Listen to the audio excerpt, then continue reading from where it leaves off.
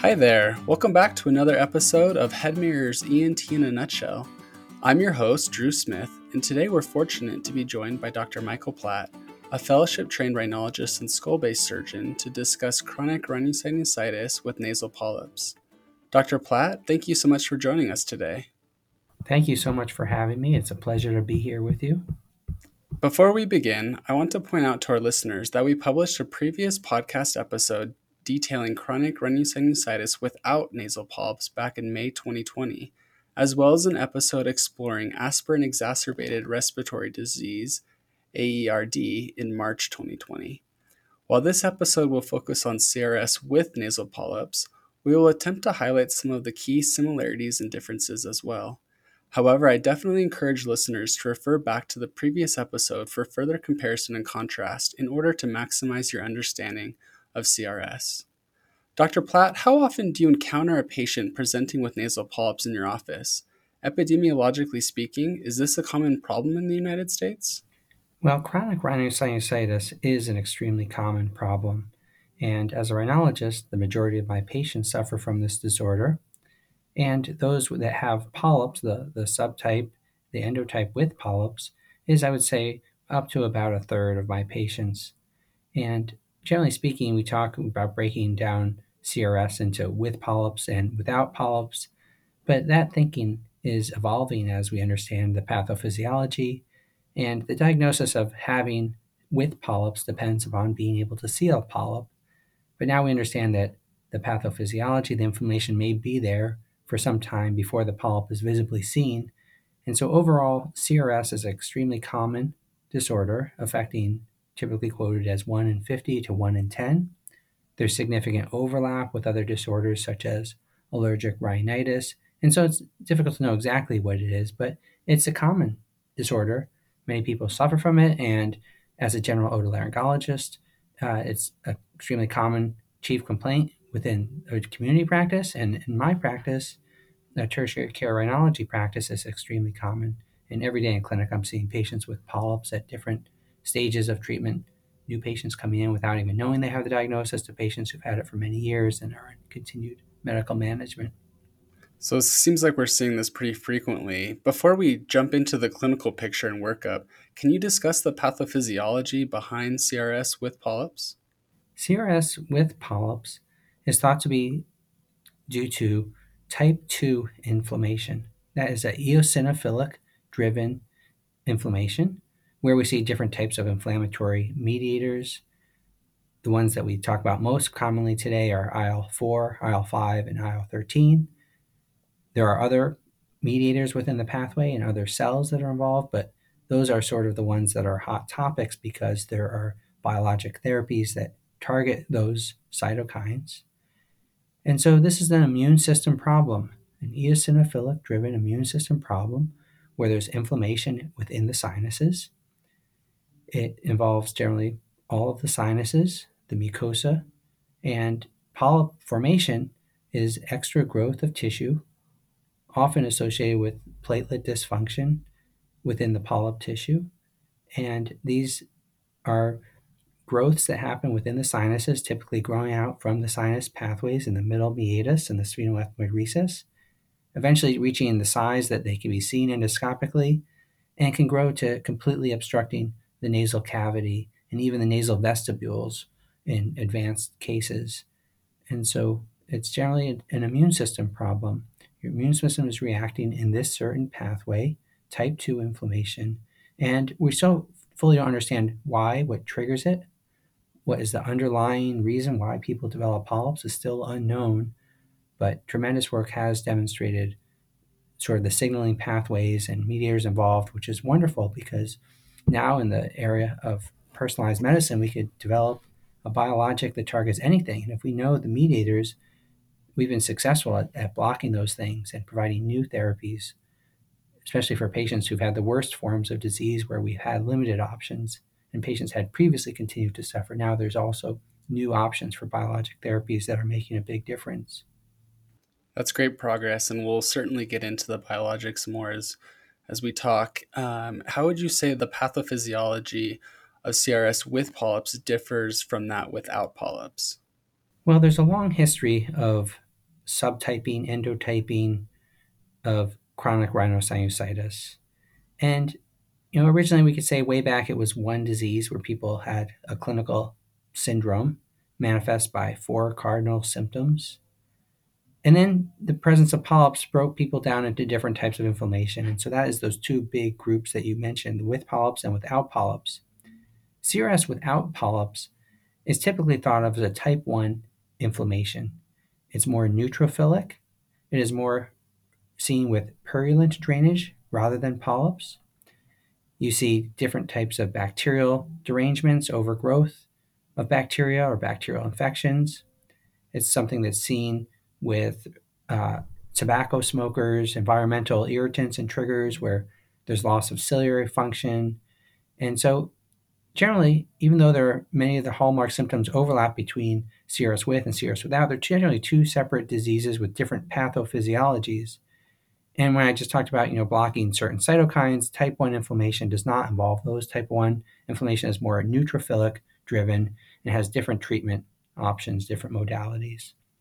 Great. So now that we have a better understanding of this disease, what symptoms would a new patient complain of that would lead you to consider CRS as the diagnosis? And are any of these clinical symptoms specific to CRS with polyps?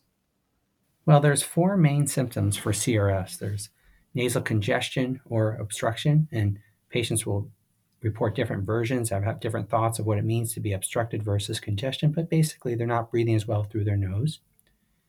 The second one would be pain or pressure, and that could be on the face and the head. There's certain sinuses that refer pain to different places, but generally just as an overall pain or pressure is a hallmark symptom. The third one would be abnormal drainage from the nose, and that could be anterior nasal drainage or posterior. It could be differences in consistency, thicker. It could be purulent, different colors. And the fourth symptom of CRS is olfactory dysfunction, and that could be either hyposmia or anosmia. And when looking at comparing CRS with polyps and CRS without polyps, those patients that have polyps typically have more olfactory dysfunction, and that comes from either just blockage of airflow getting up to the olfactory region by having large polyps in the way, such that air can't get in and get all the way up to that cribriform plate. And then there's also dysfunction that happens when there's inflammation, underlying inflammation in the ethmoid and surrounding tissues, that the olfactory mucosa becomes deranged and not functioning appropriately. And that typically happens after a longer period of time. But patients that have CRS with polyps more commonly have olfactory dysfunction than without polyps.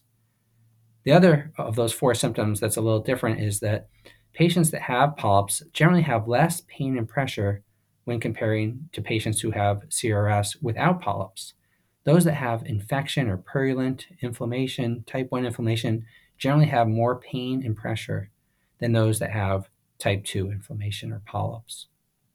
And are there any clinical symptoms or diseases you would ask about while taking the HPI, particularly thinking of comorbid symptoms or predisposing risk factors? Yeah, absolutely. Patients who have type 2 inflammation may have also other diseases of type 2 inflammation, and they're more commonly having asthma. Asthma is also one of those type 2 inflammation diseases.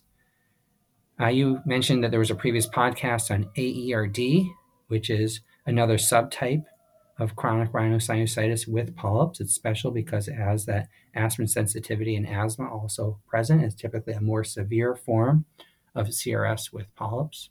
I also often take a really good allergy history. That's another example of type 2 inflammation. And a lot of the symptoms of CRS do overlap with allergic rhinitis in terms of abnormal nasal drainage, congestion, smell dysfunction, pain or pressure on the face. And so taking a good allergy history, I think, is important. Taking a good history is also important because there are other medical disorders which present with sinonasal inflammation. There are genetic or congenital forms of chronic rhinosinusitis, such as cystic fibrosis or primary ciliary dyskinesia. Generally, these are disorders that patients are born with. However, there are forms where there's less severe symptoms or incomplete penetrance or a single copy of a gene, and patients can get diagnosed with cystic fibrosis as an adult. There are also other medical disorders, autoimmune disorders such as sarcoidosis or vasculitis, GPA, granulomatosis with polyangiitis, or the eosinophilic form of that, which have sinonasal inflammation as part of their presentation. And it's important to take a good medical history about other systems that may be involved, such as the lungs and the kidneys. And then taking a good social history, looking for environmental exposures, not just allergens, but also things in the environment that may make sinusitis worse, such as tobacco smoke, which is known to impair mucociliary clearance. And so generally when patients come in and you make these diagnoses, you want to be a good medical doctor and take a thorough medical history. So it's interesting that you mention asthma and allergies, and I'm going to get a little personal here for a minute. I actually have CRS as well as asthma and allergies, but I've never experienced any polyps. I was operated on a few years ago. Still no polyps. Is that common? Do you see that frequently? Would I have CRS with nasal polyps without actually having them? Right, that's a great point. And so you have to ask yourself, do you think that you have type 1 inflammation or type 2 inflammation? Or now there's also something called type 3 inflammation, and there's mixed types of inflammation. And so if you have the symptoms early on in the disease process, and it's type 2 inflammation, polyps don't develop overnight. They take some time. And if you have good medical therapies and say you're seeing someone being treated for allergic rhinitis and asthma, and sinusitis is in its early phases of the disease process, you may never see a polyp. And so if I had to guess, not having been your physician, I would say, Drew, that you have type 2 inflammation. You have chronic rhinosinusitis, you have allergic rhinitis, you have asthma. It makes sense that you are suffering from type 2 inflammation. Type 1 inflammation, infectious sinusitis, or autoimmune is generally not associated with those disorders. And so if you went back and looked at the pathology from your surgery, my guess is that they would see eosinophils in the tissue, and that if you hadn't had appropriate medical therapies and hadn't had good sinus surgery, that perhaps you may be developing a polyp after years of suffering. And so possibly you would have developed a polyp. So the future of CRS, I think, is not going to be talking about with polyps or without polyps, but being more specific and saying type 1 inflammation, type 2, type 3, or describing the pathophysiology, eosinophilic CRS, non-eosinophilic, neutrophilic CRS, or mixed types, because I do see that as well. Some patients have polyps, but they also have purulent drainage at the same time. And so we're early on in endotyping and subtyping. And really the future is going to be molecular. How do we have biomarkers to identify what is the appropriate type of disorder that you're suffering from? And it'll help us to determine prognosis. What's the best treatment for which patient? This is back to personalized medicine. Some patients do very well with medical therapy. Some people do very well with surgery. And some people do very well with biologics. And so having that prognostic information, as well as that target for medical therapy for biologics, if needed, is extremely important. So that's really the future that you're bringing up here. What kind of inflammation is present, and how do we best treat it? So after you've taken the history and you're moving on to the physical exam, what are you looking for? Well, a good physical exam of the head and neck is appropriate for all patients. But focusing on the nasal exam, I always start with a nasal exam just by looking at anterior rhinoscopy, getting a good view with a headlight and a nasal speculum at the anterior nasal cavity, assessing the septum, assessing the valves, assessing the turbinates. And I often see that as a pitfall when people think, oh, you have CRS, let's go straight to an endoscope and look at what's inside. But you have to keep in mind that the front of the nose is also extremely important in terms of the anatomy and the structure of the nasal cavity for appropriate airflow and breathing. And so that's the first part of the physical exam. The next is nasal endoscopy. And all patients who I'm suspecting have CRS or polyps present get a nasal endoscopy. And so the main things you're looking for is just the anatomy, seeing if there's appropriate anatomy in terms of the turbinate size, location, and the septum to make sure there's not a spur or deviation of the septum that's obstructing either the nasal cavity or one of the sinus passages. And then it's evaluating those sinus passages. The sinuses drain through two main pathways, either the middle meatus or the sphenoethmoid recess. And you want to do a good endoscopy where you get up into those areas and you're looking for purulent drainage or the presence of edema and polyps. In addition to that physical exam, will you routinely order any imaging or lab tests? Imaging of patients with CRS with polyps is often done in anticipation of sinus surgery, planning for surgery. It can sometimes be done also if you're looking for other special things. For example, patients that have unilateral polyps is a little unusual. CRS with polyps is generally a bilateral disease, but when you have a unilateral disease, you start to wonder, do I have the right diagnosis? And other possibilities include tumors, such as inverted papilloma, a benign tumor of the sinonasal cavities that looks like a polyp and gets treated very differently. There are other tumors that can be present, both benign and malignant. And so if you have a unilateral disease, you for sure want to do a little bit more with imaging. There are other subtypes of CRS. For example, there's one called allergic fungal rhinosinusitis, which also can be unilateral and is also treated a little bit differently. Those patients need to have surgery to clear out the polyps and the fungal material. And so if you're suspecting a unilateral or atypical presentation, you need a CT scan to help with your diagnosis of the correct subtype or endotype of disease. Having said that, the majority of people who come in who are medically treated, who are diagnosed, a CT scan is not essential for making this diagnosis. For CRS with polyps, the diagnosis is made by having generally 2 of the 4 hallmark symptoms of CRS with polyps, and then confirming that with an endoscopy. Now, if an endoscopy were negative or if you had a CT scan is another way you could confirm the diagnosis of CRS. But generally, when you make the diagnosis and you see polyps present, you try medical therapies. And then once medical therapies have been exhausted and there's continued symptoms, if you're thinking of doing sinus surgery, then you need a CT scan to help you plan for your sinus surgery.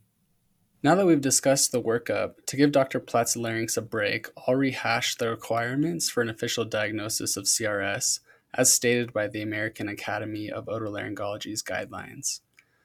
So 12 weeks or longer of 2 or more of the following signs and symptoms: mucopurulent drainage, nasal obstruction or congestion, facial pain, pressure, or fullness, decreased sense of smell, as well as objective inflammation characterized by at least one of the following: purulent mucus or edema in the middle meatus or anterior ethmoid region, polyps in the nasal cavity or the middle meatus, radiographic imaging showing inflammation of the paranasal sinuses. Moving forward, looking at this disease from a mental health perspective, what burdens do these patients experience? Chronic rhinosinusitis has a huge burden on individuals. There's an economic burden in terms of the costs of healthcare and substantial loss of productivity and work. And there's also the burden of the symptoms and the loss in quality of life. Comparing it to other chronic diseases, it's on par or even worse than diseases such as coronary artery disease and COPD and end-stage renal diseases, things that we think about as incapacitating diseases. CRS is up there with those diseases. So I liken it to describing everyone here has had a bad cold, and think about how miserable you feel when you have a cold. You don't feel like working or going to school. You don't sleep well. You don't feel well. You don't feel like doing much. You don't enjoy food. Well, patients that have CRS essentially have that cold. It just doesn't go away. They deal with those same symptoms. They deal with the pressure, the congestion, the loss of sense of smell, and they're also tired because they have all these inflammatory mediators, and it does affect their sleep. And so absolutely, there's a huge burden on patients from many different standpoints. These patients really suffer for a long time and are really appreciative when you can offer them treatment. It certainly can be a frustrating disease, and I think that's a perfect segue into treatment options. So after diagnosing your patient with CRS, with nasal polyps, and you're considering treatment options, I would say a general principle of surgery is to start with medical management when possible before jumping to surgical management. Is that the case here as well? And what would first-line medical management consist of? Absolutely. Appropriate medical therapies are always considered before you do surgery. And for most diseases, there's a whole wide range of appropriate medical therapies. Keep in mind that not all diseases have appropriate medical therapies, in which case surgery can be first line, and things like a tumor, inverted papilloma, which I already mentioned. But CRS with polyps, what's appropriate medical therapy? high volume nasal saline irrigations twice daily. Intranasal corticosteroid sprays also are helpful. We know that corticosteroids help polyps, and depending on the polyp burden, sometimes if it's too high, patients will need short courses of oral systemic corticosteroids, weighing the risks and benefits of doing that. And every physician has their limit for how often and how much they will do.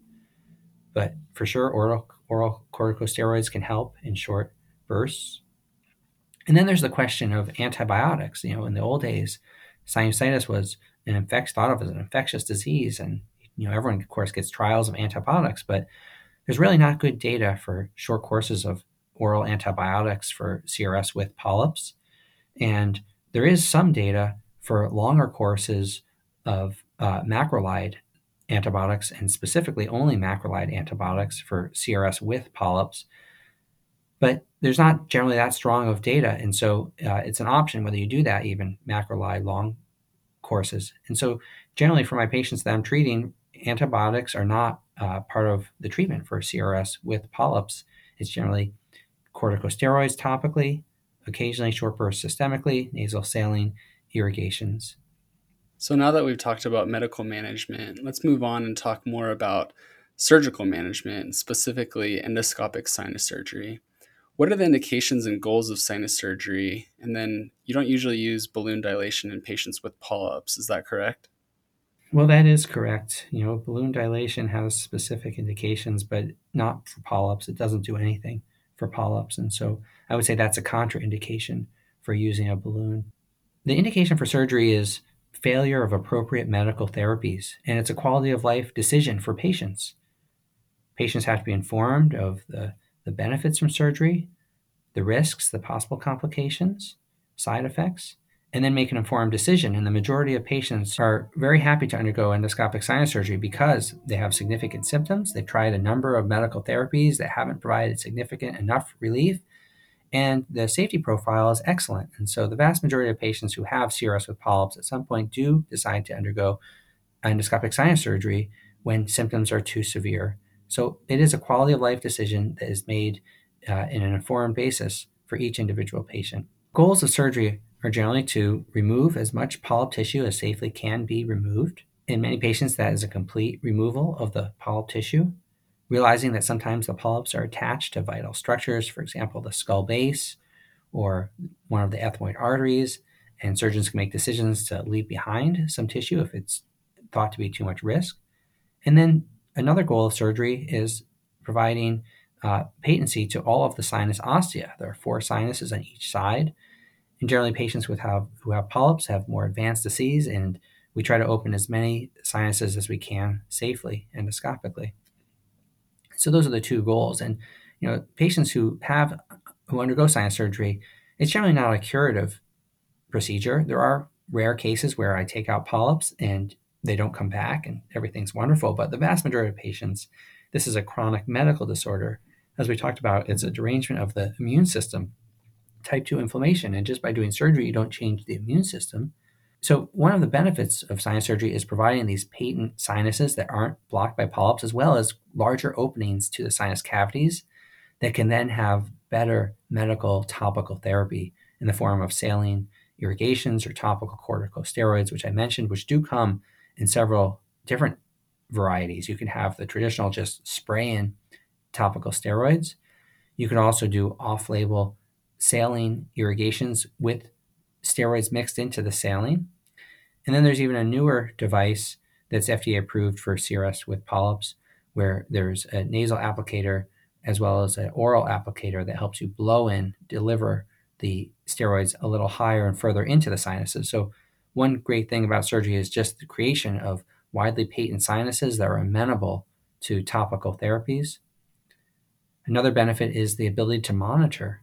And so when you're talking about disease that has overlap with other disorders, with headaches and facial pain disorders, with allergic rhinitis, having the ability to look into the sinuses deeply with an endoscope in clinic and make appropriate diagnoses is often helpful.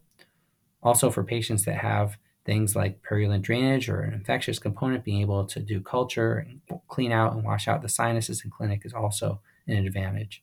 And so I'd say that generally these patients do very well with sinus surgery and get benefits besides just the initial surgery. It's benefits for future treatment and monitoring of the disease. Do you see polyps return in the years following sinus surgery, and how do you manage that? Generally, we expect return of the polyps, or at least the sinonasal inflammation. Patients are generally informed that they're going to have continued symptoms and continued need for medical therapies. And so we try to do everything we can to prevent polyps from recurring. And as they do happen to recur, we often have to tailor our medical therapies. And so initially, you could just start with nasal saline irrigations, topical steroid sprays, and as needed, you could start increasing the topical delivery of steroids. There's even a steroid stent that can be placed into the sinuses. I mentioned that there's steroid irrigations, there's blown-in steroids, and sometimes you have to use systemic steroids as well. But generally, that's the mainstay of treatment to try to control polyp regrowth after surgery. Every patient is different. Their degree of inflammation is different, and it depends on how they're doing, monitoring with endoscopy to figure out what is the appropriate post-operative medical management therapy regimen for each patient. Now, there are those patients that, despite doing all of that, continue to make polyps that obstruct their nasal cavities and provide symptoms. And that's where where biologics come in. 2 years ago, we didn't have biologics, and it's been something that's really changed care for our most severe patients. That's a perfect segue into my next question. We've discussed medical management, we've discussed surgical management. Now, can you address more specifically the biologic agents and when you would consider therapy with biologics? Absolutely. There's now 3 biologic agents that are approved for CRS with polyps. That's dupilumab, omalizumab, and mepolizumab, and they each address a different signaling component of the allergic pathway. Dupilumab was the first one that was FDA approved, and it is an antibody that blocks IL-4 and IL-13. Omalizumab blocks IgE, and mepolizumab is anti-IL-5. And so these are agents that are great for those patients that are most severe. They also have indications for asthma. And so if you have a patient that also has uncontrolled asthma, it's great. Dupilumab also has an indication of atopic dermatitis. Omalizumab has an indication for chronic idiopathic urticaria. And so if you have a patient that has more than one of the indications, it makes sense that they could go on it. But for just a straight CRS with polyp standpoint, it's really our most severe patients who benefit from these therapies. And so we do appropriate medical therapies, we do appropriate surgery, we do post-op medical therapies, and if the patients need be, they go on biologic agents thereafter. It's still an area of controversy as there's such new therapies. We don't have studies that show head-to-head studies. There are definitely other issues that go into it, such as patient-centered decision-making. These seem to be very safe therapies. They've been around for some time for asthma, but sometimes there are long-term consequences of biologics that weren't known 20 or 25 years down the line. And so there's some unknown if you're going to be on it for a long period of time. We know that if you come off of it, the symptoms generally come back. The polyps come back to where they were beforehand. There are high costs for these therapies, somewhere around $30,000 to $40,000 a year. And so that's significant, and obtaining approval from an insurance company can be challenging. You need to demonstrate the need for it. It's not for every patient who has a polyp. And so it's early on in the use, and I think that we're going to have a lot more information as studies come out looking at the different pros and cons and comparisons and where it actually fits in the treatment regimen is going to change in the upcoming years. But it's really wonderful that we have these therapies for their most severe patients where we previously did not have good therapies. So, with these multiple options, each covering various aspects of the inflammation and polypoid cascade, how do you choose which biologic agent to use? That's a great question. And it seems like they all work, and they don't work for all patients. And so we're still learning more about endotypes and subtypes. And so trying to figure out which is the one for the right patient is going to be future research. If a patient does have a second indication for that biologic, then that makes it a little bit easier. I imagine that there's probably going to be some insurance companies that are going to limit one versus the other based on whatever type of purchasing arrangements they have for those companies. And so it's a clinical decision made by the physician at this point. And, there was one that came out first that always has a little bit of an advantage, and that it's been around a little longer and it's been demonstrated to work very well. So there's multiple options out there, and there's multiple possibilities of how you choose the right one. So, the Academy meeting last fall featured a spirited debate discussing whether the rise of biologics will result in the end of sinus surgery as we know it. What's your take? Can you shed some light on this hot topic? Sure, I think there's going to be a lot of debate, and it's interesting to see people's biases. The surgeons, of course, want more surgery, and the medical allergists think this is great that you don't have to do surgery. And so my take is that it's a wonderful treatment. It's wonderful because, like I said, we have a treatment for the most severe patients some patients do exceptionally well on it, and we previously did not have a treatment. I think that most people agree that you have to approach any disease with a stepwise treatment algorithm. Appropriate medical therapies are done before surgery. Surgery has an absolutely wonderful track record in improving symptoms, and there are many patients who have relief and will never ever consider a biologic because of the great benefits from surgery. Costs are definitely real and have to be considered, and the cost analysis have shown that uh, for just any patient off the street, surgery is a much less uh, expensive option than biologic therapy, but it does get complicated when looking at many different factors. And so I think that we all have our biases. There's lots of different viewpoints of this. By the end of the day, surgery has a very big role in the treatment of CRS with polyps, and that biologics has a very important role, and that the great thing is they both help patients in many different ways. And at the end of the day, that's a very personalized decision. You'll see patients who say, I'm never having surgery. And you also see patients who say, I'm never going to take a biologic. And so it will all work itself out in the long run. But it's great to have all these options for patients. Patients really are suffering, and we need all the treatment options we can get. Well, Dr. Platt, this has been a great discussion about chronic rhinosinusitis with nasal polyps. Before I move on to the summary, is there anything else you would like to add about this topic? No, Drew, I think this was great. It was a great discussion. You brought up some really great points, and I enjoyed it. So thanks so much for having me. Thank you so much, Dr. Platt. I'll now move on to a brief summary of today's topic. Approximately 30% of patients with CRS have a subtype with nasal polyps. While more research is needed to understand the full pathophysiology of CRS with nasal polyps, it is an inflammatory process mediated by a Th2 and frequently features high levels of eosinophils, cytokines IL-4, IL-5, and IL-13, and histamine. Symptoms may include worsening nasal obstruction, sinus fullness or pressure, nasal drainage, and a decreased sense of smell. Diagnosis is based on these clinical symptoms, nasal endoscopy findings, and CT scan results. Medical management features sinus saline and/or steroid rinses, topical steroid sprays, or systemic steroids.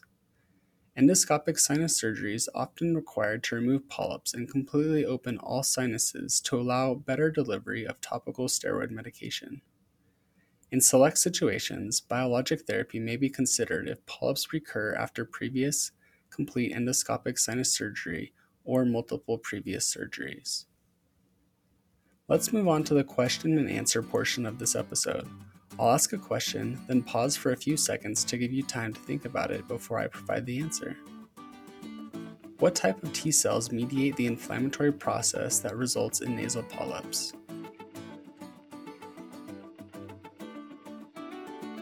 Th2. What is the mechanism of action of the biologic agent dupilumab?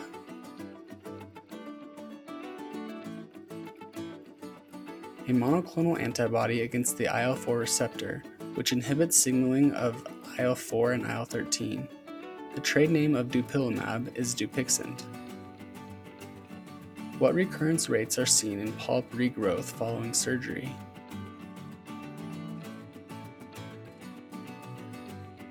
Up to 40%. That's the end of today's episode. Thanks so much for listening. We look forward to sharing more with you soon.